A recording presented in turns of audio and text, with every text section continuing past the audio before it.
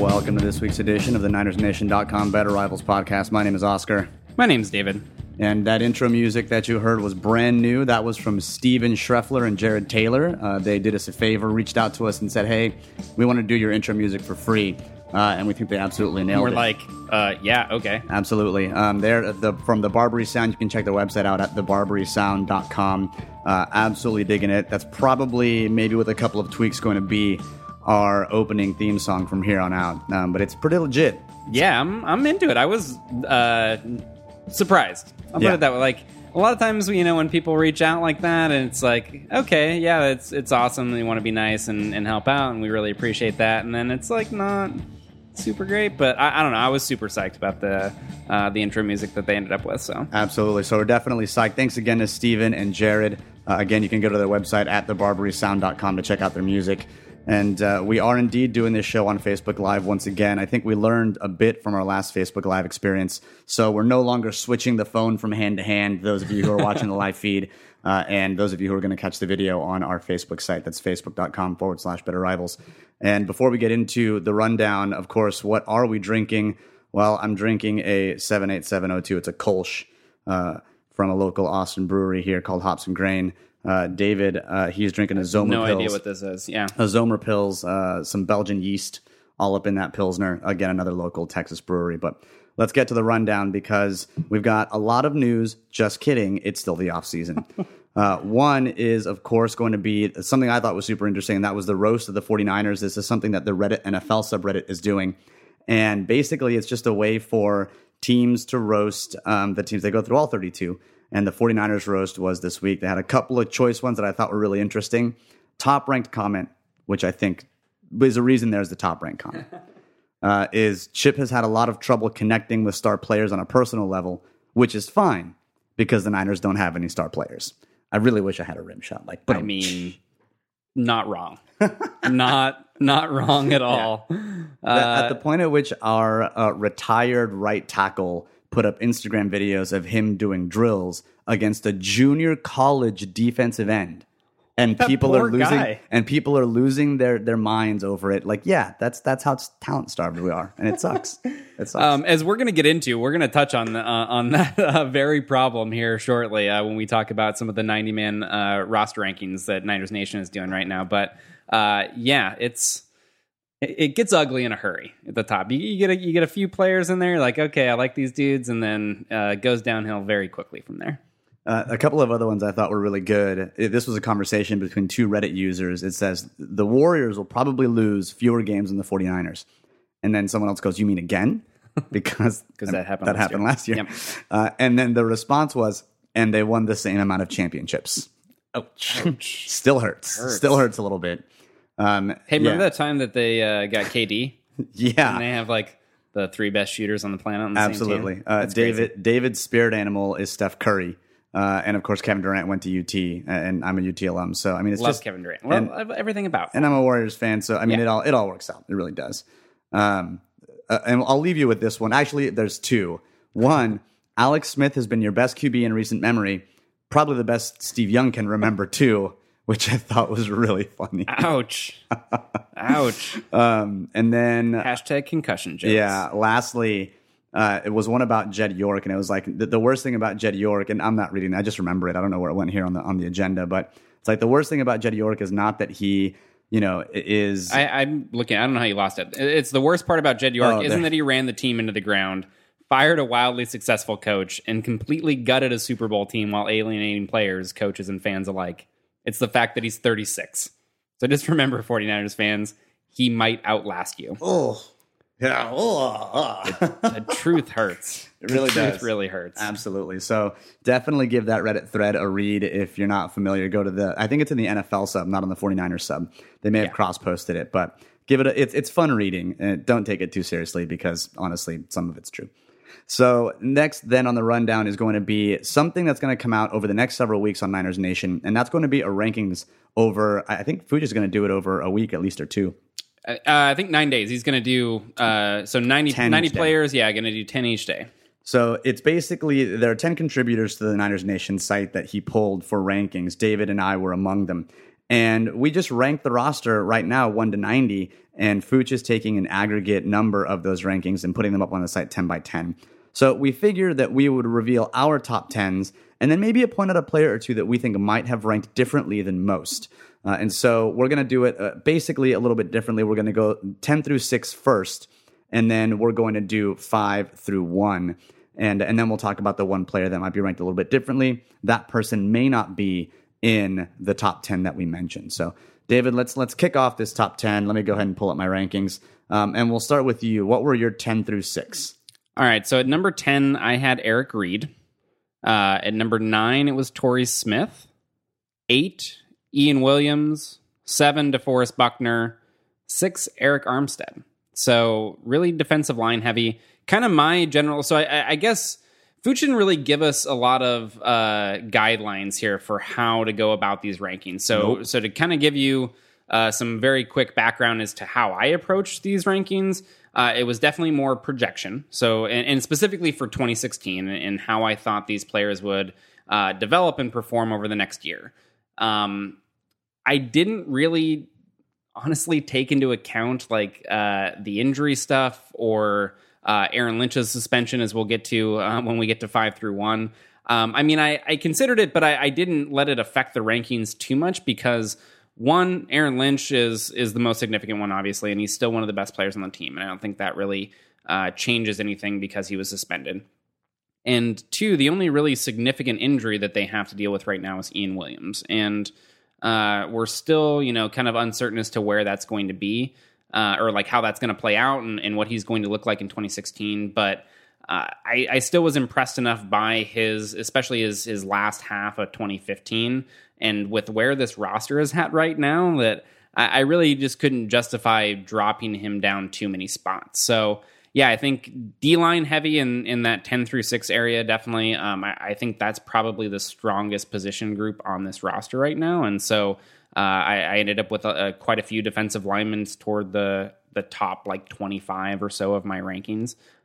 So yeah, that was what I had there. Anything stick out to you with that? Like anything that a little surprising? No, nothing surprising. I took the approach very similarly, but I did one thing in that I factored in injury and did more of what I felt their impact was going to be on the season.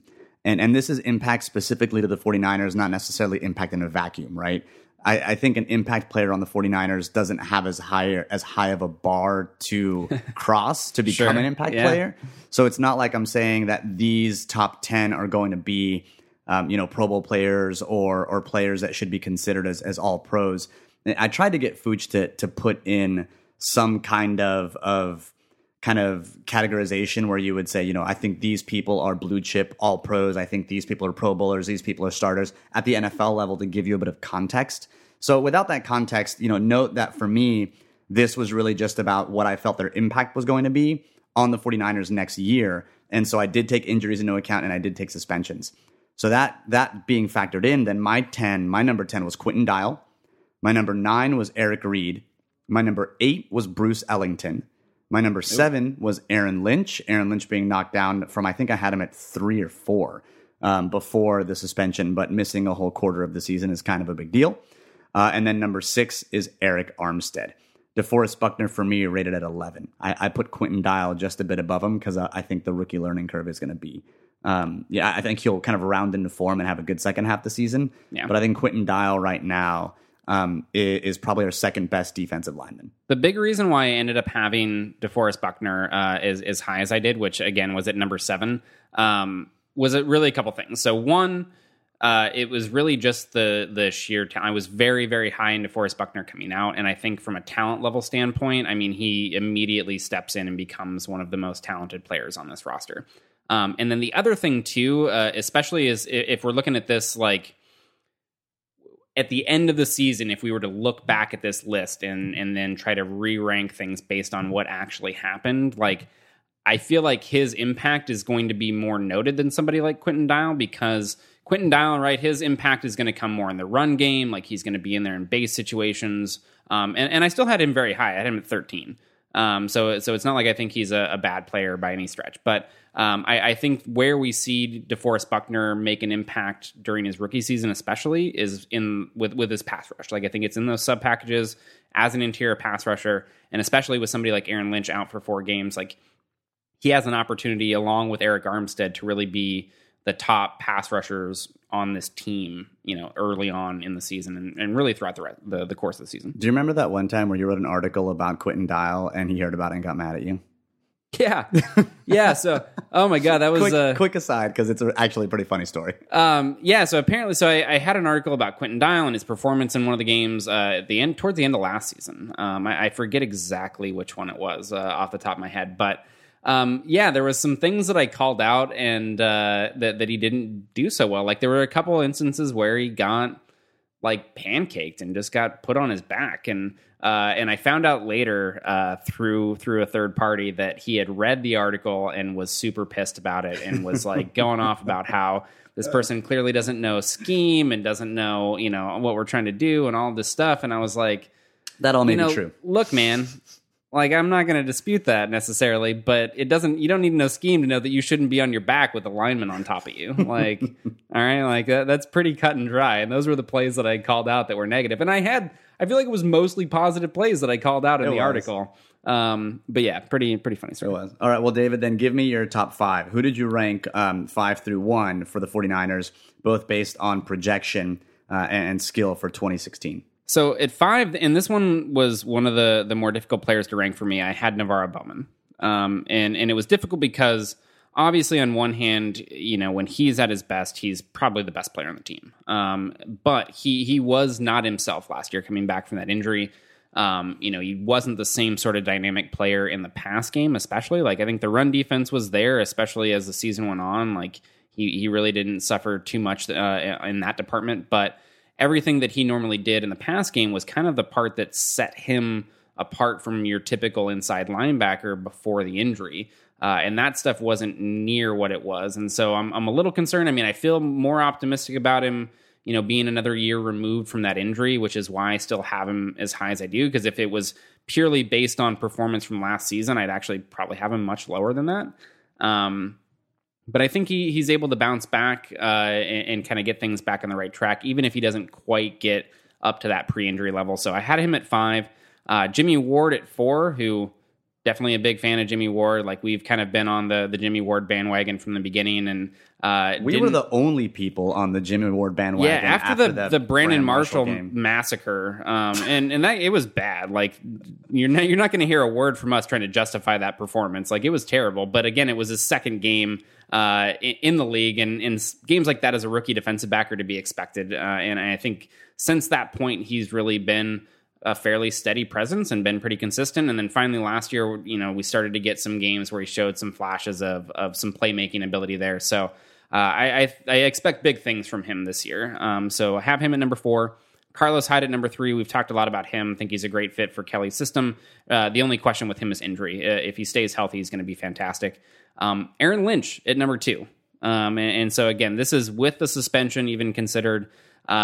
This is a guy that I think was the best defender on the team last year. And I don't think it was really that close. Maybe Ian Williams wanted to make a push there toward the end of the season, but from beginning to end, it was really Aaron Lynch. And he didn't put up the sack numbers that you would typically like to see from this kind of premier edge rusher. But his pressure numbers were there. The pressure numbers were there, right? And what we see is the guys that get pressure, eventually they start to convert more of those to sacks. Sacks are more kind of random, and you see more variance there from year to year, but the pressure numbers have been good ever since he's come into the league. And I expect that we'll see, once he comes back, we'll see some of those pressures turn into sacks, and he'll kind of make a more of a name for himself.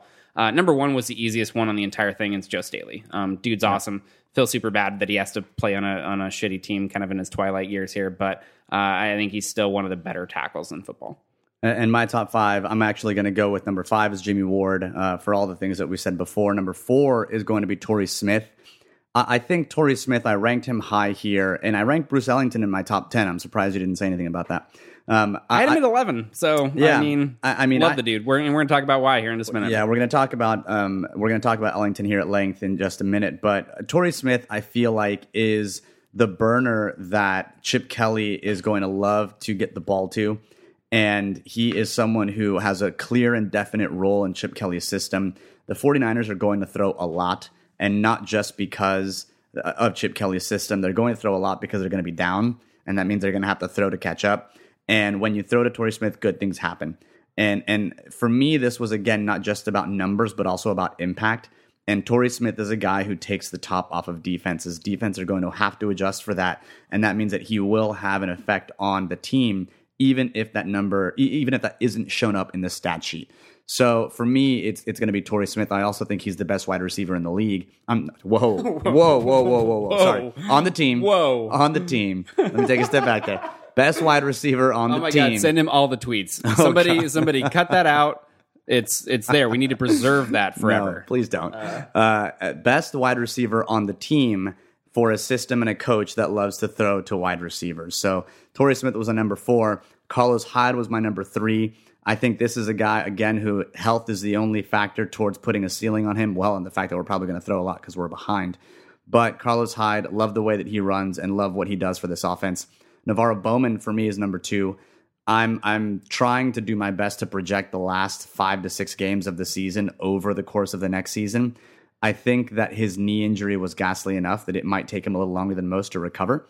And I hope, even if he comes back to 85% of the Navarro Bowman that we know and love, he's still the second best person on this team. And so that's kind of why I would put him at 2. And there's reason to be optimistic there. Like, I forget if we've made this comparison before, but like, if you're looking for an optimistic comparison, Geno Atkins is the guy. Like, he had the ACL injury. He wasn't the same player the first year back. And all of a sudden last year, another year removed, he was fantastic again. So yeah, it certainly wouldn't be surprising to me to see Bowman kind of take a similar track. And number 1, best player on the team, again, super easy, Joe Staley. I'm going to go ahead and say it's because of the way that he screams. When he's not really injured. Nope, yeah, when he's not it's a really really injured. good one. Yep, that's. I'm going to go ahead and say scream factor. Definitely up there. So that's going to be our top 10. If you've got, did you want to call out one other player, like one or two players, really quick that you think you might? We'll go really quick. Yeah, we don't have to spend a lot of time on this because we got. I think for me, I think what a lot of people want to know is where'd you put the quarterbacks. For me, it was Kaepernick 21, Blaine Gabbert 22. And I mean, they weren't that far apart. I took Kaepernick 20 and Gabbert 23. Yeah. So. But for me, I think the player that I probably ranked super high compared to most other people is going to be LJ McCray. I ranked him at 29. And that to me is not because he is going to be a starting safety or an impactful safety. To me, that's a special teams guy. He is a height, speed guy. He's fast as all holy get out. He made some really good plays on special teams last year. And I think he's going to be our 2011 Blake Costanzo for the Jim Harbaugh team on special teams this year. So I think because of that impact on special teams, I ranked him that high.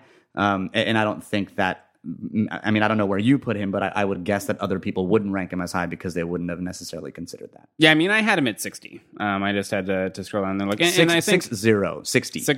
And I think the, very quick thought on that is, for me and how I value special teams, I really think of it as more, so I think some people may the redheaded stepchild like you have them. No, not even necessarily that. I mean, I don't think it's as valuable, right? So I think they're not 3 equal parts when you think offense, defense, special teams, right? Like a lot of people will try to throw that out there to hype up special teams, but really when it comes down to like what makes an impact on your win-loss record and in your performance over the course of a season, I think it's closer to 3 parts offense, maybe even 4 parts offense, 3 parts defense, 1 part special team. So even somebody that has a large impact, unless they're just like a special return man, like a Devin Hester type of thing, it would be hard for me to put a special teams only guy that high. I'm going to throw out 2 players really quick, one low and one that I think might have been higher. The low one is Ahmad Brooks. I had him at 44, which is below Kelvin Taylor and just above Eric Pears. I just Kelvin Taylor, huh? All right. The dude in this is Brooks. Like he's old. Like he's going to be 32 this year. Guys don't he's been in steady decline for probably about 3 seasons now, and guys just don't bounce back from that. Like I think he's going to fall off the cliff here very soon, and I'm kind of betting that that's this year. That's sooner rather than later. So I have him quite a bit lower. Somebody that I have, I think, maybe a bit higher than most will is going to be Dante Johnson. Dante Johnson I had at 14, which is actually the second cornerback. So Jimmy Ward obviously was at number 4, but I had him as the second best cornerback on the team, and I had him quite a bit higher than a lot of guys. I had him at 18. I had him at 18 behind Jaquaski Tart, actually. Yeah, I just think, we've talked about him a little bit in the past, but I think this is a guy that's impressed whenever he's had an opportunity to get on the field. And whether or not he's going to get an extended opportunity this year, who knows? But I've been very impressed with him whenever he's been on the field. I think this will help wrap up the discussion on the defensive backs and put a fine point on it and say enough without saying a whole hell of a lot more. Where did you rank Tremaine Brock? Ooh, let me scroll down here a bit. Wow. I'm not editing out the pause. He's still looking. Well, I had him at 23. I had him back. There we go. Okay, so I had him not too far. I had him at 18. I had him. I just skipped over him. I didn't think he was as close to. And I had him at 23, and that's kind of how we feel about the defensive backs as they go. So that's going to be our rankings. Definitely keep up with those rankings on Niners Nation. Fuch is going to post, again, the aggregate numbers. So you're not going to see just the pure rankings that David and I discussed here. You're going to see an aggregate of all 10 contribitors. He is going to post those at the end. So after we get through the entire 90 through 1 countdown, he'll have a post in which he shows every individual ranking there. And then also, I think he's going to, if there's anybody that we're really low on or really high on compared to the rest, he'll kind of reach out for some comments on that. So we'll tell you this, for both of us, from about 25 on, it's pretty much a crapshoot. For me, 53 on, it was I just kind of ordered them based on whether or not I knew them. So I started struggling after 6 or something like that. I'm almost oh my God, I don't know who to put here. And I had to go to the bottom and kind of work my way up for a lot of it because I'm let's get these other guys out of the way. Well, if you've got questions about the rankings or if you've got questions about the next segment we're going to get into here, definitely hit us up on Facebook Live. I'm seeing some questions come through already. We're going to give a quick pause at the end of the Bruce Ellington segment, answer some of your questions on Facebook Live. We're also going to answer some questions at the end of the show about the quarterback progression segment that we're going to do. And then we're actually going to cut those segments out, including this one right here, out of the show that hits the feed and actually just answer them here on Facebook Live, and you'll have them on video on Facebook. And we might post it as a special bonus episode next week because next week we won't be doing an episode because David's going to be moving to Pittsburgh. Womp womp. Womp womp Wednesday indeed. So that about does it for the rankings. And, really there's not a whole lot of news here this week and most weeks, unless, again, someone gets arrested or someone gets popped for drugs. So at this point, we thought we'd do something a little bit different, and we'd bring you a player spotlight. A player spotlight for a player that we think is going to have an impact for the 49ers next year, whether it be offense, defense, or special teams. Maybe a player that isn't going to be an obvious pick. Someone, not like a quarterback or a wide receiver, Torrey Smith or something like that, but someone that we think might have a breakout year. And for us, the first spotlight that we both immediately jumped on, that we both immediately agreed was someone that we wanted to spotlight, was going to be Bruce Ellington. We really think Bruce Ellington is going to be someone that can shine in Chip Kelly's system. He only has 214 yards, I think, on 14 receptions over the course of his first 2 years. Been dogged a little bit by injuries. But we think ultimately Bruce Ellington's skill set, we think that his opportunity in this offense, the scheme, and the fact that Chip Kelly can do some things with some wide receivers are really going to contribute towards Bruce Ellington having a breakout year in 2016. Yeah, so I think when you kind of start with the first of those, right, with that skill set, I mean, this is something that has been really difficult to evaluate him as an NFL player just because there haven't been a lot of snaps, right? He hasn't been on the field a whole lot because I think the previous coaching staffs haven't really known how to use this guy. They haven't known exactly what to do with him. And so he's kind of been stuck in this role where it was like Tavon Austin early, right? Where he's just relegated to the occasional fly sweep or reverse or bubble screen, and that's pretty much the only things that happen. He got Jeff Fishered. Yeah, and so it's tough to really make too much of what he's been doing as a pro, but this was a guy who I really loved his skill set coming out of college. I went back and actually kind of read what it was that I wrote about him, just because it has been a while since you really had to think about him in having any sort of significant role on the team. And this was a guy that, again, his athleticism is off the charts. 93rd percentile in Peace Park. So he's a phenomenal athlete, and that's also that's long speed, I think, as well. I forget what his 40 was off the top, but it was 4.45, I thought. Yeah, so nothing that's gonna make you go crazy like a Chris Johnson type of number, but he does have 4.45 is not slow. I mean, that's but it's 4.4 is not uncommon for receivers at this point. It's fast. I'm not saying it's not. I can't run 4.4, obviously. Get out of here. I think but it's pretty good. It's not the eye popping 4.2, 4.3 type of numbers that you see every once in a while now from some of the fastest guys at the combine. But he does have good long speed, and I think where he really excels is the kind of short area quickness and the acceleration as well. The thing that makes him, I think, more effective on some of the deeper vertical routes, which was something that he did have success on in college, and the limited amount that we've seen him in the pros.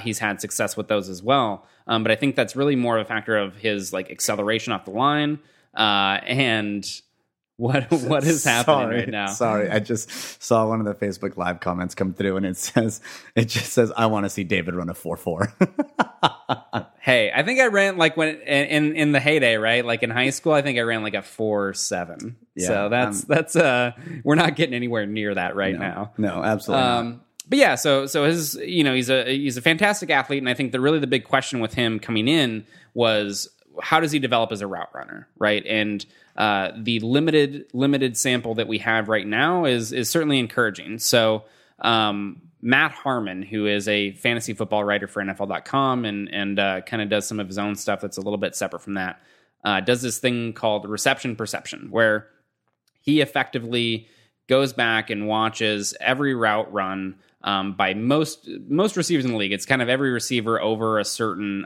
snap threshold.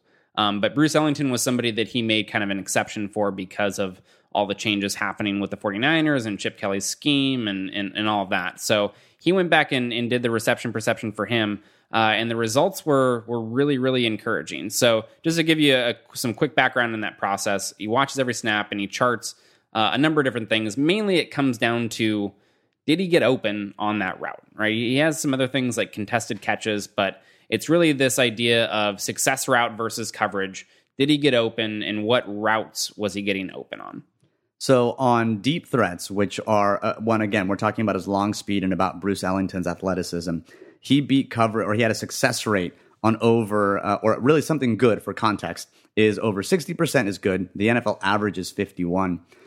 And when you look at his success rate against deep routes, Bruce Ellington was at 62.5%. So he was above that really, really good kind of elite deep threat success rate against that on that 9 route, that kind of deep fly.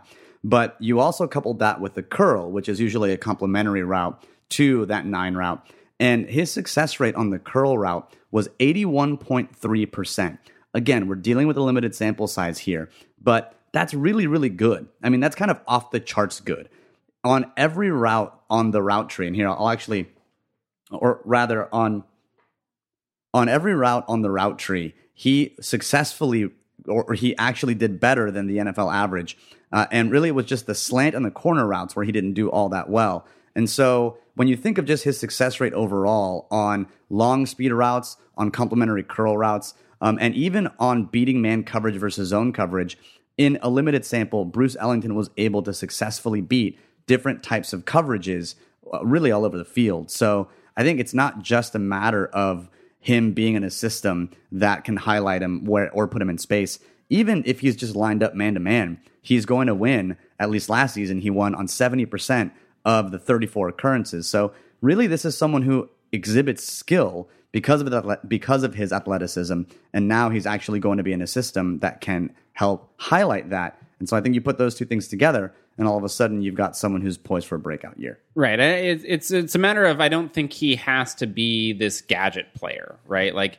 I think there are some interesting and kind of more creative things that Chip Kelly will be able to do with him because he has this kind of, versatile skill set, and you could really even line him up in the backfield. I don't know that you want to run it to him all that often, but even though he's a shorter guy, he's got a thicker build. He's not this kind of weak player. Like that was actually one of the things that stuck out when you watched his college tape was, kind of how physical that he played. Like he wasn't afraid of contact. Like he was a good blocker. He had success making kind of contested catches when he was down the field, which is something that really is important, especially for that slot role in Chip Kelly's offense, because a lot of times those players are running down the seam, running across the middle of the field. And you just don't get a lot of separation against NFL defenses all that often. So you have to be able to make catches with defenders in close proximity. And so again, at least with this limited sample, he's been impressive so far. And I think when you pair that with now this increase in opportunity, right? We've gone from an offense when Harbaugh, and then even to some extent last year, where you don't have a lot of receivers, you don't have multiple receivers on the field all that often. Like it's kind of below league average in most cases, especially when Harbaugh was there. And so now we go to a coach that prefers to use 3+ wide receivers a ton, right? So according to Pro Football Focus, they had 3+ receivers on the field with Chip Kelly's Eagles 69% of the time last year. Over the last 3 years, the Eagles have run 114 more plays per season. So again, because of that tempo, we're talking about just more snaps. Like the volume is going to be there, so you're going to get more opportunities. It's more targets for everybody, and so we're really just going to see that kind of the amount of targets that can go around, especially with nobody proven after Torrey Smith. The opportunity is going to be there for him to kind of seize a predominant role on this offense. And Jordan Matthews last season ran 533 routes from the slot, and that was per Pro Football Focus. That was second overall. So again, it's not just his skill, it's not just his scheme, but you're going to see a lot of opportunity for Bruce Ellington to get the football. And so you put all that together and you think, okay, but is this guy even on Chip Kelly's radar? And we remind you that at the Combine, Chip Kelly said, and I quote, "When you look at just a short time that I've seen film of him, I'm like, wow, that kid can do some interesting things. Then it's our job to figure out how we can use that to help us win games." So it's a player that's already on Chip's radar. It's a player that has a skill set. He's an athlete. He's been successful in limited playing time. And we think that he can have a breakout year in 2016. Yeah, I think one of the interesting things, kind of to wrap it up, that's really going to be fun to watch with him is how he gets used, right? So, the Jordan Matthews comparison is really good because Jordan Matthews spent, most all of his time in the slot. But I really think with Bruce Ellington, we're going to see him, he's going to be kind of the move guy. Like a lot of times in Chip Kelly's offenses, guys get kind of, because of the tempo, right? You don't have really time pre-snap to be moving guys back and forth to different spots. So a lot of times you have guys that are, I'm the outside receiver on the right side of the field, or I'm the outside receiver on the left, or I'm the guy that's in the slot, and they kind of stay in those positions. But Bruce Ellington, to me, is the guy that moves around a little bit. Sometimes he is going to be playing in the slot and kind of filling that Jordan Matthews-esque role. Other times he's going to be on the outside, doing more Deshaun Jackson style stuff. And then other times you're going to see him move around in motion, line up in the backfield, like do some of the more creative things that you've seen from Chip Kelly's offenses. So I think we're going to see him move around all over the place, and I think it's going to be a lot of fun to watch this year. But Scheme Month rolls on this week, and we've talked about already 2 defensive concepts and 1 offense, so we're going to come back to the offense just to even it out. We love balance here on the Better Rivals podcast. We wanted to go 2 and 2. And so what we're going to talk about this week is about quarterback progressions and the passing game. Really, ultimately, what we want to help break down is the anatomy of a pass play. And while we don't have diagrams to show you and we don't have pictures to put in front of you here on this podcast, we do think that we can describe what a quarterback goes through and some of the keys that he looks for on offense, because it's very, very important, we think, that when you're watching the game that you have a really base of knowledge about what a quarterback does, because it's something that we enjoy it very much, to kind of looking at, and we have looked at Cap and Gabbert the last couple of years, and even before that, Alex Smith and Colin Kaepernick. And so we like to geek out on it, and we think that you will too. So really, this is intended to be kind of a passing game 101. And really, with the hiring of Chip Kelly early in the offseason, we've talked a lot about different run concepts and passing concepts. And these words we throw around often, and you hear about them kind of in the zeitgeist that is football. But we wanted to break it down a bit and describe what those were. Take a step back, if you will, and take a look at the basic framework for how the passing game comes together, regardless of the specific concept that's called. So we wanted to talk about really three things, and we're going to break down this discussion into three main component parts. One is going to be what goes through the quarterback's head before the snap. Two is how does the quarterback decide where to go with the football? And three, what is a passing concept and how are all of those routes tied together into one thing that a quarterback can exploit when he's out on the football field? Now, as usual, the disclaimer, we've talked about some of this stuff before, but different coaches might teach things differently, and we're by no means attempting to cover like all of the possibilities. This is not going to be a 100% comprehensive way of looking at the way that a quarterback will handle his pre-snap reads or his post-snap progressions. We're really giving you or trying to give you a more simplified look to help you get a bit more enjoyment from the game you're watching at home. And we think that these concepts make sense. Some of the kind of books and some of the coaches really that we pull a lot of this from are varied, and we think they're just the ones that make the most sense. So it's by no means comprehensive. We're not trying to tell you that this is the Bible, that this is the panacea. It's just what we think makes sense in a way to order the way that quarterbacks view the offense, both pre-snap and post-snap. So with that being said, David, let's get into the pre-snap. What is the quarterback looking for pre-snap? So the pre-snap is really all about the defense, right? So it's all about all of that work that the quarterback did throughout the week, watching film and kind of studying the defensive alignments and everything there really comes through in the pre-snap, right? It's about identifying what the defense is trying to do. Like the quarterback might have a number of different responsibilities pre-snap, right? But you can tie most of them back to the defense. So, you know, they have things that are kind of more procedural, that are like, you know, motions and shifts and things like that. And even some of those things are to see what sort of reaction they can elicit from the defense. But then you get to things like setting protections, you know, making audibles, all of that stuff. It really comes down to what is the defense doing and how can we kind of exploit that. So what we really want to focus on is kind of what he's looking at from a coverage standpoint. So once he gets kind of those other adjustments made, setting the protections, you know, doing the other things that he needs to do there, on a passing play, obviously, he needs to have an idea of what coverage is going to happen over the course of that play. So there's really kind of three levels of your pass defense that you're going to look at, right?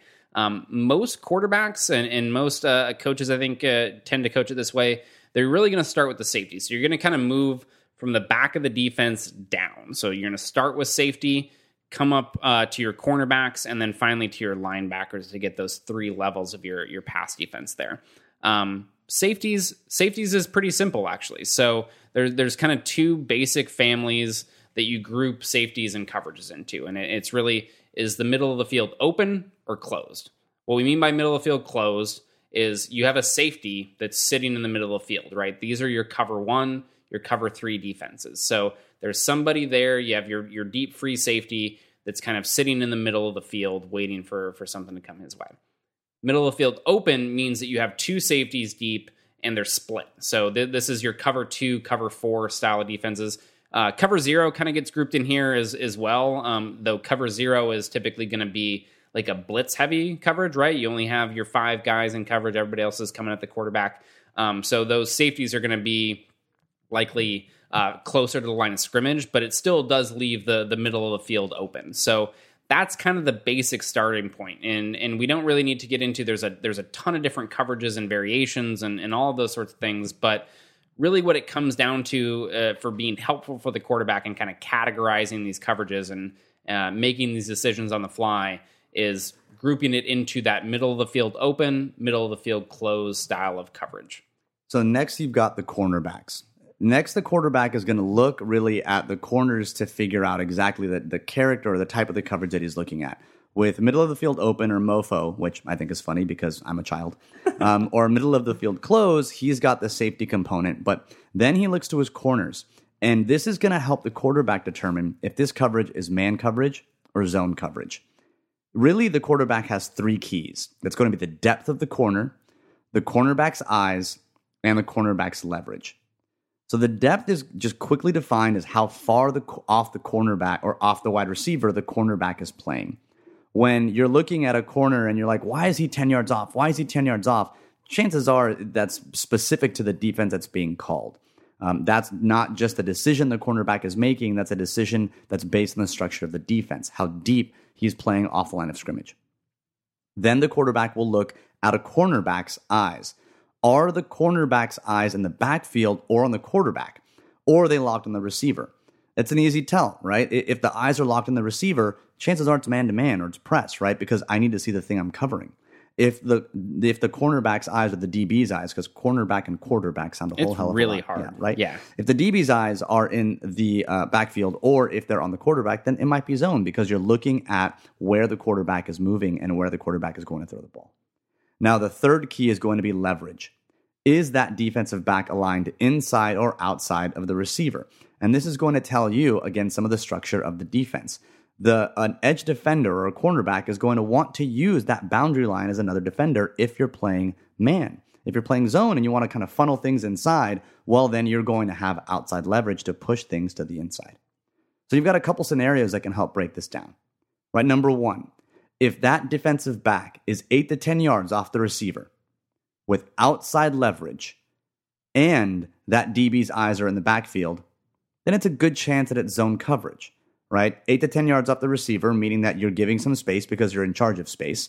Outside leverage and his eyes on the backfield, really, you're kind of keeping an eye on the quarterback. You're okay with passing someone off. Now, scenario 2, if the corner is right up on the line of scrimmage with inside leverage and his eyes focus on the receiver, then the defense is likely in man coverage. That defensive back is looking at the man he's going to cover.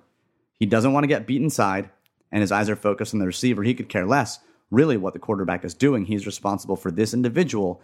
That's going to tell you that it's man. So the quarterback is going to walk up to the line, and independent of all the protections and all that, he's going to look at the safeties. He's going to say mofo or mofk. And then it's a good effort. Yeah, right? Good job, good effort. But hey, you know what? I tried. And then he's going to look to the cornerbacks, and he's going to look to his left. He's going to look to his right. He's going to say, what do I think? Is it zone or man? And it gets really complex when it's zone on one side and man on the other, but we're going to get to that in a minute. But that's what's going to help that quarterback begin to build the picture in his mind of what that defensive structure looks like. Now, when you get to the third level, right, you get to those linebackers. Linebackers really tends to be more of like the immediate post-snap confirmation of what your coverage is, right? So typically the quarterback, once he takes a snap, he's looking directly down the middle of the field. And what he can see by doing that is two things. One, if the safeties rotate, right? So if they start out and you have this middle of the field open look, and all of a sudden one of the safeties rotates back into the middle of the field, well, he can see that by staring down the middle of the field. And the other thing he sees is the linebacker's reaction. So there's really kind of three basic actions that a linebacker can do post-snap, and each will kind of help confirm what type of coverage he's facing. The first one is going to be he's going to drop, right? So if he just kind of drops back to a spot, well, then that's likely going to be zone coverage, right? He's getting back to his zone responsibility. If he runs away, so if he just kind of bails on his initial alignment, well, he's probably running out to his man coverage assignment, right? He has a slot receiver, a tight end that he's not quite aligned directly over, so he's headed out to go cover that assignment. And then the final thing is blitz, right? So if he comes down at the quarterback and he sees that blitz coming, that can let him know a couple of things. One, it can let him know that if he knows that he doesn't have the protection to account for that guy, he may need to get rid of the ball quicker. Or if he does have the protection, it can kind of let him know that, all right, I might be able to attack that vacated area with one of the routes that are in my passing concept. So linebackers, even though we're talking mostly pre-snap, linebackers is kind of that immediate post-snap confirmation of what's going on from the coverage end. And so really what it comes down to is, and why all of this is important, is the pre-snap process is huge for determining where the quarterback is going to go with the ball after the snap. So post-snap, how does the quarterback then decide where to go with the football? He's made his pre-snap reads. He's looked at the safeties, and he's figured out whether it's middle of the field open or middle of the field closed. He's looking to his defensive backs, and he's saying, do I think it's going to be zone or man? And then he's immediately confirming, based on what the linebackers do in that first couple of steps after the snap, what his linebackers are doing, or what the defender's linebackers are doing, to try and figure out and confirm post-snap. So now this quarterback has to locate and throw the ball to an open receiver. And this isn't some kind of natural God-given talent that you can't learn and that you just have when you're born. This is definitely something that can be taught. So what are the decision points that you need to go through when you're thinking about throwing the football? Really, this is a systematic process that's defined by the coaching staff. And there are a couple of key ways this happens. The first is going to be a progression. Now, a progression is where 3 or more routes are put together in a sequence for the quarterback to check in a specific order. And technically, you can have as many as 5 players in a quarterback's progression, but really, when you talk about or when you hear, full field reads by a quarterback, that's hardly ever going to happen. Really, when you've got Von Miller running down and trying to hit you, you probably only have enough time to get to about 3 receivers before you have to make a really, really rushed decision. So while you can see really complex progressions, chances are you're going to see really not more than 3 receivers in a progression, and they're just going to go in a particular order. So a progression, again, is going to be just a sequence of receivers that are set in order, and you have to follow that order to get from 1 to 2 to 3. Now, a coverage read is going to be a little bit different. In this case, the action of the defense determines where the quarterback goes with the football. So rather than moving from receiver to receiver, rather than going 1 to 2 to 3, the quarterback is going to read the defense and say, oh, you're in a cover 2? Well, that means I'm going to throw between the safeties. Or they're basically going to know where or which wide receiver is going to be open simply based on the coverage. And this is going to be something that happens all the time in the NFL. Both of these kind of get intermingled, and really the evolution of this is going to be when both get combined. Because ultimately, a quarterback is going to be presented with, or not ultimately, but a lot of times, a quarterback is going to be presented with an if-then scenario. Colin Kaepernick, for coverage reads, was really, really good early in his career with one really particular if-then scenario, and that was going to be a smash scenario where basically you had an under guy and an over guy on a corner route. And if the cornerback kind of went down and covered the guy in the flat, then he threw to the corner route. If that defensive back kind of sunk and left the person in the flat, then he was going to go throw to the flat. That was a coverage read for Colin Kaepernick. It was a really easy look at one dude. If he does this, throw here. If he does that, throw there. That's a coverage read. A progression read, though, is going to be a little bit different, and it's going to have you go from 1 to 2 to 3. And the best case scenario for a quarterback is when you can combine the two. Is oftentimes, where you're going to say, all right, let's go ahead and put 2 different progressions on either side of the field. One's going to attack one kind of defense, one's going to attack the other kind of defense. Based on what you think your pre-coverage read is, go to that side of the field, and then post-snap, progress. So while it used to be in the NFL that you would just do one or the other, now the best quarterbacks, the Peyton Mannings in the world, the Tom Brady's of the world, are going to combine the two to increase the chances of them being right on any given play.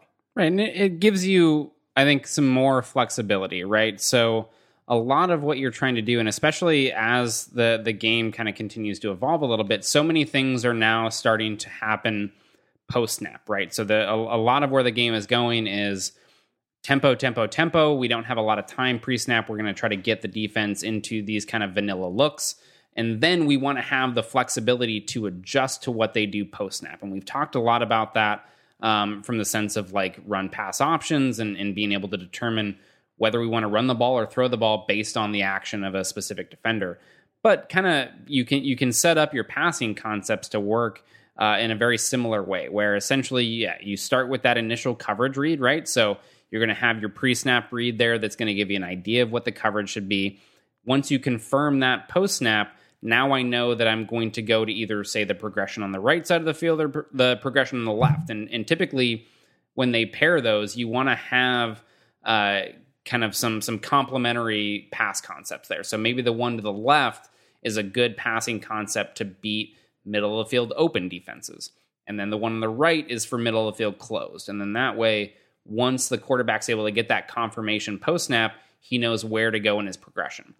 So that's really the big thing. I think the other kind of thing that's important to note, especially with kind of this combination of the two and the progression reads, is what is he looking for as he's moving through this progression, right? So from this like very basic superficial standpoint, he's moving from one receiver to the next, right? He's going in this specific order and he's just looking to see if he's open. But more practically, when he's actually out on the field doing this, what he really should be looking for and kind of keen on is this idea of open grass. And this is the part where I think Colin Kaepernick struggles the most, is it's not getting through his progressions.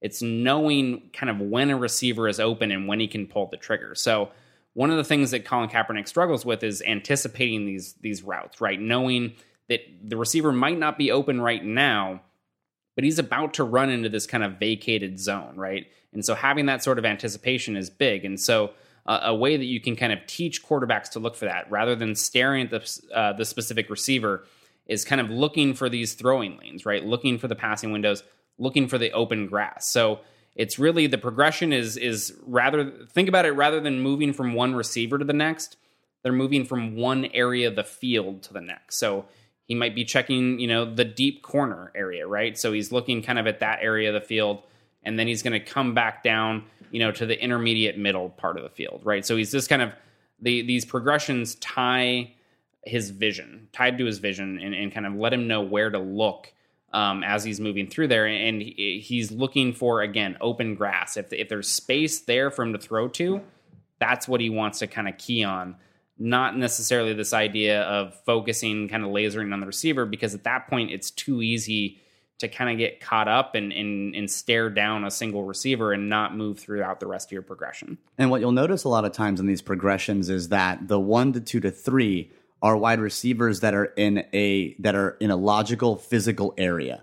So you're not going to go in a route progression from someone on the far right side of the field to someone on the far left side of the field to someone in the middle, because that's valuable time for the quarterback to whip his head around. And then you're also tipping that to the safety or the corners. So typically a route progression is going to go from 1 to 2 to 3 in a very logical space-based order. And so oftentimes it's really easy to figure out when you're looking at some film or some coach's film, if you have the opportunity to do so, to look at the progression from 1 to 2 to 3 simply based on where the wide receivers are on the field. Yeah, and so really, and that gets us kind of into this final section that we want to cover, and it's what are these passing concepts made of? So it's a phrase that you hear us mention all the time, right? These concepts, right? With Chip Kelly, we talked a lot about noise and four verticals and some of these different passing concepts that he utilizes. Well, what is a concept? Like what does that entail? And I think it's easiest to start with what it's not, right? It's not a play. If you think of just a passing play, it's really just the collection of routes that you happen to draw on your napkin, right? So like anybody can go and design a play. Like it's very easy to do. This dude goes here, the other guy goes there, and you kind of work through your play that way. I'm going to draw one right now on my sticky note. You can do it. So when you think of passing concepts, it's a lot more comprehensive than that, right? It's kind of this way to think about the passing game and kind of what players' responsibilities are. It's making sure that the routes that you have there complement each other. It's knowing from a player's perspective what the purpose of each route is. Why is that route a part of this concept? What is it trying to do? How is it manipulating the defense? It's the concept is how the quarterback's eyes and feet are tied to the routes and the time that those are meant to break open. And it's also not specific. So a play, right, you think of, okay, I have these receivers, they're going to go do this specific thing out of this specific formation. Concepts are something that adapts to any formation, right? So I know the basic structure of what this passing concept is, and I can align the players however I want to, and they should be able to pick up and figure out, okay, this is where, I'm going to run this route, I'm going to run this route, and so on down the line. So it's adaptable, right? You can run it from any sort of personnel or formation grouping. And so, yeah, again, it's really, I think, just trying to understand what the offense is trying to accomplish from the passing game perspective, and make sure the big thing for the quarterback is that this gives them kind of this consistent picture through all the passing plays, right? So rather than needing to learn 500 different plays, right? I need to know this specific route combination from this specific formation. Maybe I only need to learn 8 concepts, right? 8 passing concepts. and then I'm going to pair that with 10 to 12 formations. And I know that no matter what formation, no matter what personnel is on the field, I'm only going to run one of those 8 concepts, and I'm going to get this consistent picture where I know what areas of the field I need to look at and who's going to be there. One of the most famous examples of this is going to be the Bill Belichick and Tom Brady ghost tosser combination. Where this is something they run all the time, and they run it from so many different formations, and they can run it with different personnel in different slots, because really what it tells you is that there's 2 words, right? It's ghost tosser. Both of those refer to different concepts they run on different sides of the field. And these concepts are paired perfectly such that one does attack, kind of a man, the other attacks kind of a zone defense. And so you're saying to yourself, okay, now I'm Tom Brady. I've seen a lot of football in my life. I can pretty much figure out whether or not this is man or zone. And based on that, I know I'm going to look to the ghost side or the tosser side. And then I look to my post-snap confirmation, and then I run through my ghost progression, or I run through my tosser progression based on my post-snap confirmation. And then I go ahead and make that throw because I'm also a really good athlete and can make an accurate throw. And that's how Tom Brady becomes Tom Brady, and the Patriots are the Patriots. And just to clarify, too, with the ghost tosser, if you haven't heard that reference before, tosser refers to 2 slants. All right, the 2 S's in the middle of tosser. So you got 2 receivers on one side of the field, both running slants. And then the ghost concept that they use is what is more commonly referred to as like a stick concept, which I believe we covered. If you go back and listen to those Chip Kelly episodes that we did shortly after he was hired there about his offense, I believe we cover that concept there in some depth. So just to kind of give you a better visual, slants on one side, stick on the other side. So I think this is a good then kind of segue into how routes are paired together in these passing concepts. And this was actually something that David introduced to me that I thought was super interesting, and it was a coaching video from Darren Slack. And this is a coach who put together what he calls the R4 system. And as the name implies, there are 4 different components. It's the rhythm, read, rush, release. Now, again, reminding you of the disclaimer, this isn't the only way that coaches teach progressions.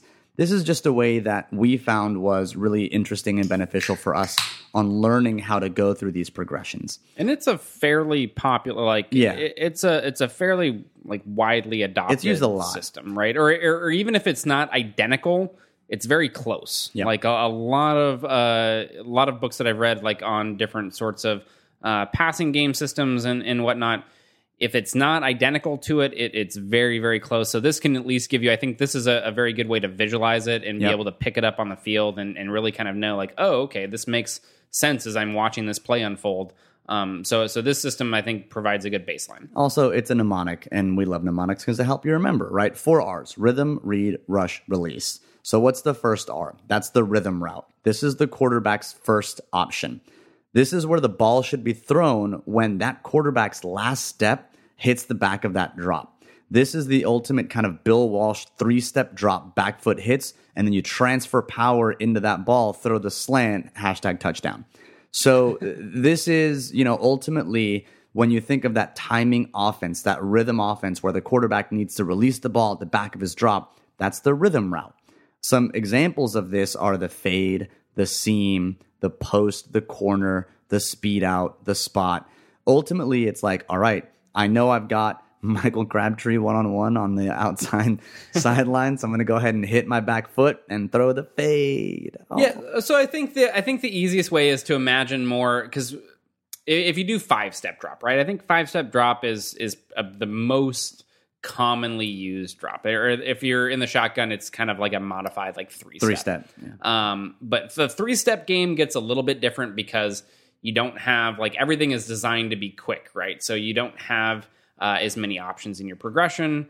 7-step is a little bit more rare, and there's kind of some different things there. So if you think of a more standard scenario of this 5-step drop, right? Rhythm, again, like you mentioned, back of the drop. This is my first guy. And the timing, if you think about when all of those routes should break open, they should be breaking and kind of getting to the point where you would want to throw them the ball as he's hitting that back foot. Then, if that receiver's covered, you move on to the read. The read is a route that usually takes a little bit longer to develop, right? So it's a second option, and this is tied to the quarterback's hitch step. So as he hits that back step, okay, I see my rhythm route is covered. I'm going to hitch up in the pocket, And that is a trigger for me. That's my internal clock to know that it's time to move on to the second option in my progression. So again, something like a dig, like a deep dig like that. If you think greatest show on turf, right? That 18 to 20 yard dig route, a deep curl, a comeback route, drag routes, which is a shorter route, but is something that takes a while. It takes a little bit for that receiver to get across the field. So these routes that are a little bit longer developing, this is typically your read route.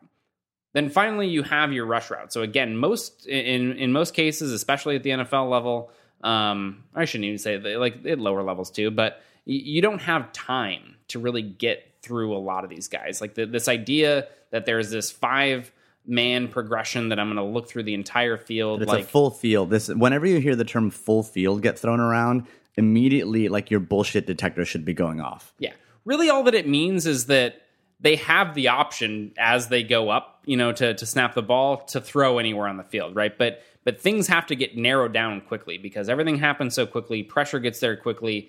Like they have to be able to look at a couple of keys and know where to go with the ball, and they just don't have time. Like it's, I don't mean to like insult people's intelligence with this, but it's not Madden. But you're about to. That's like when you for say, some reason, no I feel disrespect, but I'm no about disrespect, to disrespect but it's not Madden. Like you can't these quarterbacks can't see everything at all times, right? So their focus has to be a little bit more narrowed. They have to have. It's Madden 2004. It's the vision cone. Yeah. Was that 04? I think it was like 2006. I hope. Well, you know what? I took a stab in the dark. I was really into Madden during that time frame. Nano blitzes. So like 2004 was the Vic cover. 2005 you had the hit stick with the Ray Lewis. 2006 I think was Vision Cone. If I remember really? Right. Good Lord! You just pulled that out of literally your ass. Like that was just. I played a lot of Madden during those years. But we digress. The rush route. So the rush route is your check down or your hot route, right? So you can get to this in a couple different ways. If you've gone through your first two options, right? Okay, now it's just time to get rid of the ball. That internal clock again. It's counting down. Neither of my first two guys were open. It's time to check the ball down. Or it can be something that's triggered by pressure, right? So if we go back to that scenario where the linebackers are blitzing and I know that I don't have the protection to be able to account for that guy, well, now I need to move to my rush route immediately, right? And this is going to be something that can change. It's going to be backs out of the flat, back sitting down over the middle. There's different ways that you can build in these sort of check down or hot routes.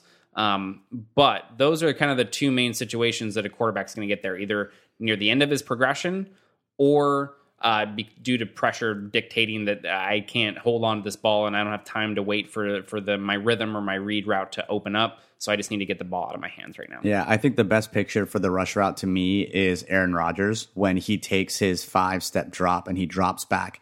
And then you see him go, oh, that's not going to work. And you see him hitch a little bit to the left. And then he goes, oh, nope, that's not going to work. And he just kind of like takes a step to the right and floats a little pass out to the wide receiver in the flat, who catches it for either a minimal gain or can break a couple of yards.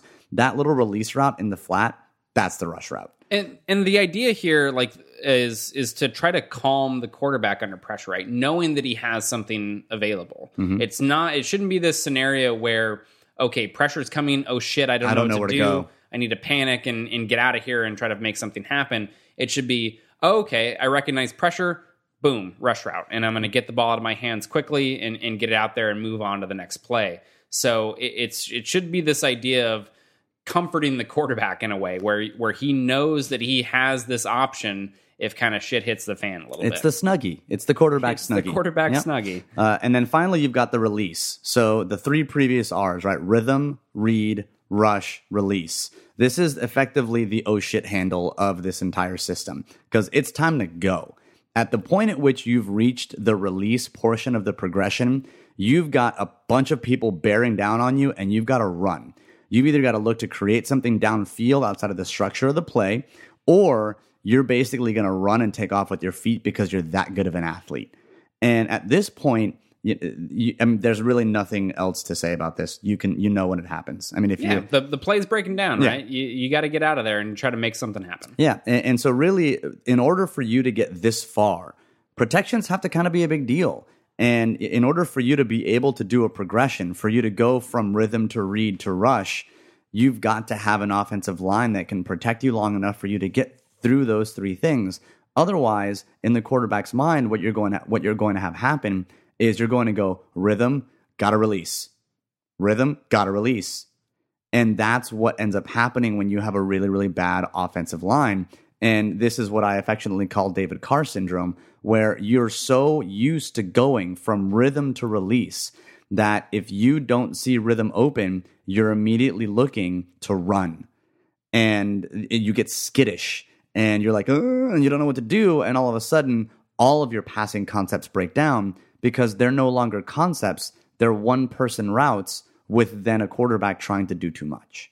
Yeah, and so I think the two other kind of quick things to mention there is, one, with man coverage, things are a little bit different. So, and not completely, like a lot of times the progression still applies because a lot of times there is this sort of like man beater route that is a part of each progression. So if the quarterback recognizes man right away, like he should know that he has this option. But the thing that can change a little bit is with man coverage, it becomes a lot more about matchups, right? So if I know that I'm about to get man coverage and I have Julio Jones over here, like one-on-one, I might want to look that direction, right? Even if the progression might tell me to look elsewhere. And then that may be, and these are all things that, obviously the coaching staff and the players can work out, and they're going to have game plan specific stuff that works in here as well. But man coverage does become a little bit more about trying to identify advantageous matchups. So I've got Gronk against a 5'9" defensive back, and it's man coverage. Like, don't give a shit what everybody else is doing. Like, I'm going to go ahead and take advantage of that matchup. So, and then the other thing is, and this one is, I think, a little bit more obvious maybe, is protections are a big deal. Like, they're a very big deal. A lot of times, coaches will begin with the protection. Like, I know I've read a lot of stuff about coaches installing protections first so that the quarterbacks have an understanding of, like, what the offensive line is doing, what adjustments that he can make, all of that sort of stuff before they even get to the passing concepts that they're going to install, because it's that big of a deal. It doesn't matter how well your passing concepts are designed if you don't have enough time to throw the ball. So we want to mention that, like, know that we didn't gloss over that intentionally, or no, we did do it intentionally. It's just not our thing. Like offensive line play and then specifically protections, I think is kind of this complex thing. And at least for me, it's something that I haven't had really an opportunity to dive into a whole lot yet. So rather than kind of, risk giving you guys misinformation or kind of, having things that aren't quite right, like, we thought it would be better to just kind of skip that part for now. Know that it's a big deal, but you probably want to look elsewhere for your resources on that topic. So wrapping it all up then, we've talked about pre-snap, what the quarterback is looking for. He's looking at, mofo, middle of the field open or middle of the field closed, cornerbacks, linebackers. Then post-snap, where do you go with the football? You're talking about progressions, coverage reads.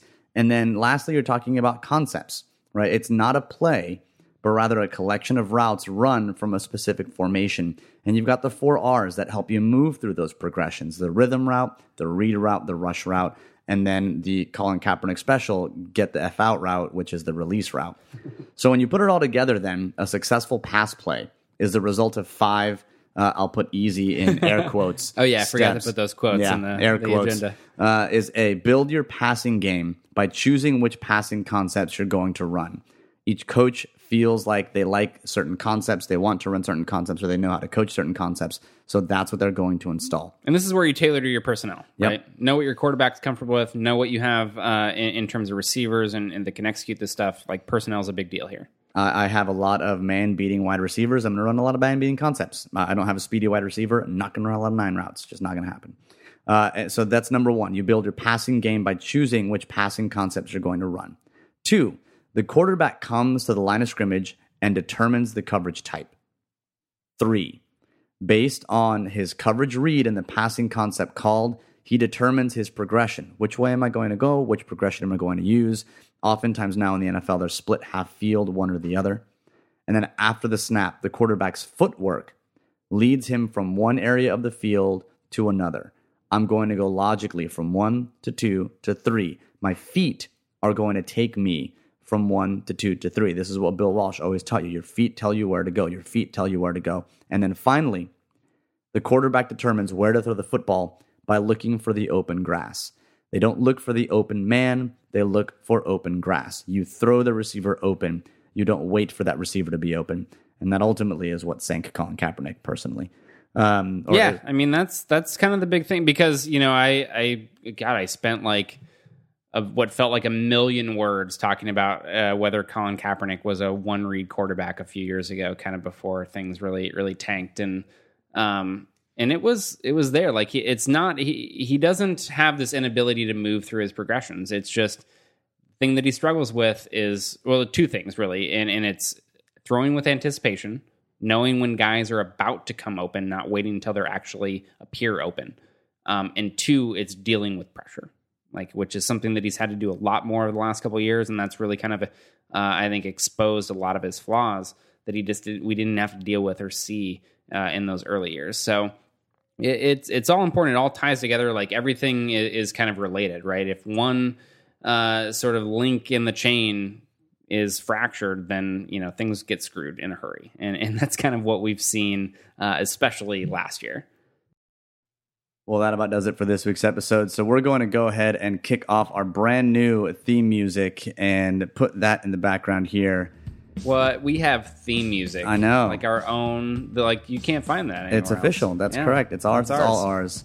This was a really, really fun show. We covered a lot of ground and a lot of content, but this is indeed going to be the last show that David and I are doing in one room together because David is indeed moving to Pittsburgh. He's not becoming a Steelers fan. I've already told him to be wary of club bathrooms because you never know what's lurking behind that stall door. It could be a 260-pound quarterback just looking to wreck your shit. And you don't want that. Nobody wants that. You don't want that. Nobody wants that at all. So let's go ahead and say it's been a good run. The podcast is not in any way, shape over. We're still going to keep doing this thing. We've talked about how to do it. We've talked about the best way to do it. And so we're going to definitely try some things. But yeah, this is going to be the last time for a good bit that we do a show in the room together. So David, it's been something, but you're engaged. God, so many wait. Oh, you about to do the thing? I forgot. Oh, no. Yeah, no, we do have proper outro music. Hold on. That while I do really, really enjoy that song, because it's really, really good. Thanks again to Steven Scheffler. Schreffler, not to be confused with Adam Schefter, and Jared Taylor. But there is actually something else. So when David proposed to his now fiance, he did so at a karaoke kind of establishment. And this wasn't like American karaoke where you get up on stage and like you sing, Bonnie Raitt or whatever, and everyone's like, yeah, you're great. Or you sing Journey, Can't Stop Believing, or Don't Stop Believing, and everyone's like, oh my God, you suck. This is like more of a Korean karaoke experience where you're in one room and all of your friends are there and it's kind of a private room and everyone's singing. And which is way better. It is way better. Dubs. But everyone in our friend group is pretty atrocious at singing. And so I figured that to outro this episode, the very last one, I thought it would be fitting for us to go out to our friends really singing. Oh, no. Yeah. Sweet Caroline, ba, ba, ba. Good times. So that's going to be the outro. And so, David, we're definitely going to get schwasty face before you leave, but they're not going to see that. So probably not. Probably not going to Facebook Live that one. That's right. Absolutely not. But dude, it's been awesome having you in the same room. We're still going to keep it up even though you're not. And yeah, I look forward to seeing what happens to y'all in Pittsburgh. It's gonna be interesting. I'm excited about it for a lot of reasons. This one is gonna be take some adjustment for sure. Have fun with those seasons. Yeah. I'm not looking forward to winter. Winter's dumb. It's not a thing that I especially want to do. Do you own a parka? No. So that's like one of the things that I have to get is some sort of coat. Like the most warm thing that I have right now is a hoodie, like just a basic cotton hoodie. I have not gonna cut it. This is Texas. I have 2 jackets. One of them is a jean jacket. The other is a polyester shell, and that's it. I mean, there's I've got a hoodie I never wear. There's no reason to have anything more. Like the people that in Austin that pull out like their pea coats and stuff, I'm just like, fuck you. You don't need that. It's never fucking cold enough to pull out your pea coat in Austin. Like, he's not even talking about, he's talking about is it a petticoat? Is that what the P stands for? No, I think it's just PEA. Yeah. I don't know, man. I don't make the rules. Yeah, either way. You enjoy seasons. I'll enjoy beer here in my allergy-ridden I know that's paradise. the other thing, too, is like I need to figure out what breweries are there and like what it's beers Pittsburgh, though. I feel like there's enough alcoholics there that you're going to have some good bunch. beer. Like I've already been informed of a lot, but I just gotta, gotta figure out what's good. Well, I think for those of you listening right now, definitely Sweet Caroline's still playing. Going. Yeah, definitely. If you're in the Pittsburgh area or from Pittsburgh, definitely tweet David Newman. That's at David Newman with an underscore at the end. Correct. 2 N's, in case you were wondering. And a U. Good lord. There's a lot of consonants. It's the and German vowels. spelling. All right. But tweet at him some good places to go get some grub and some beer while he's out in Pittsburgh. And you can always follow me at Better Rivals. Always check our rankings and articles on Niners Nation. And that about does it for this week's episode. So, as always, go ahead and have Sweet Caroline serenade you out. And go Niners. Burden runs off my shoulders. How can I hurt when I'm holding you? That one's David. Is that true?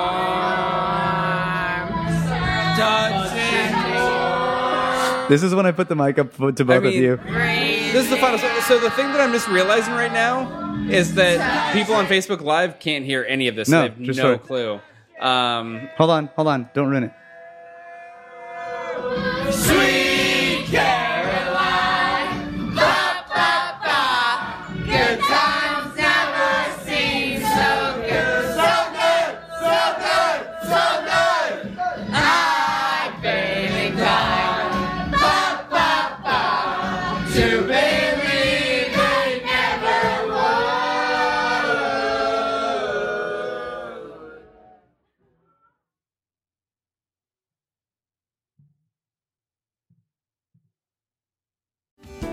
Hello, I'm Spencer Hall from SB Nation, and I want to tell you about my new show, It Seemed Smart.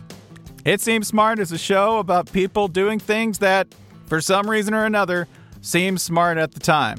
Those things might include doing a little cocaine and driving a bike up a mountain. Or, I don't know, maybe racing 100 miles per hour across the country in the middle of the night with no one's permission. Or even stealing a bat from an umpire's room in a Major League Baseball park. Check it out, and if you like it, tell a friend. I'm Spencer Hall. Don't do anything smart.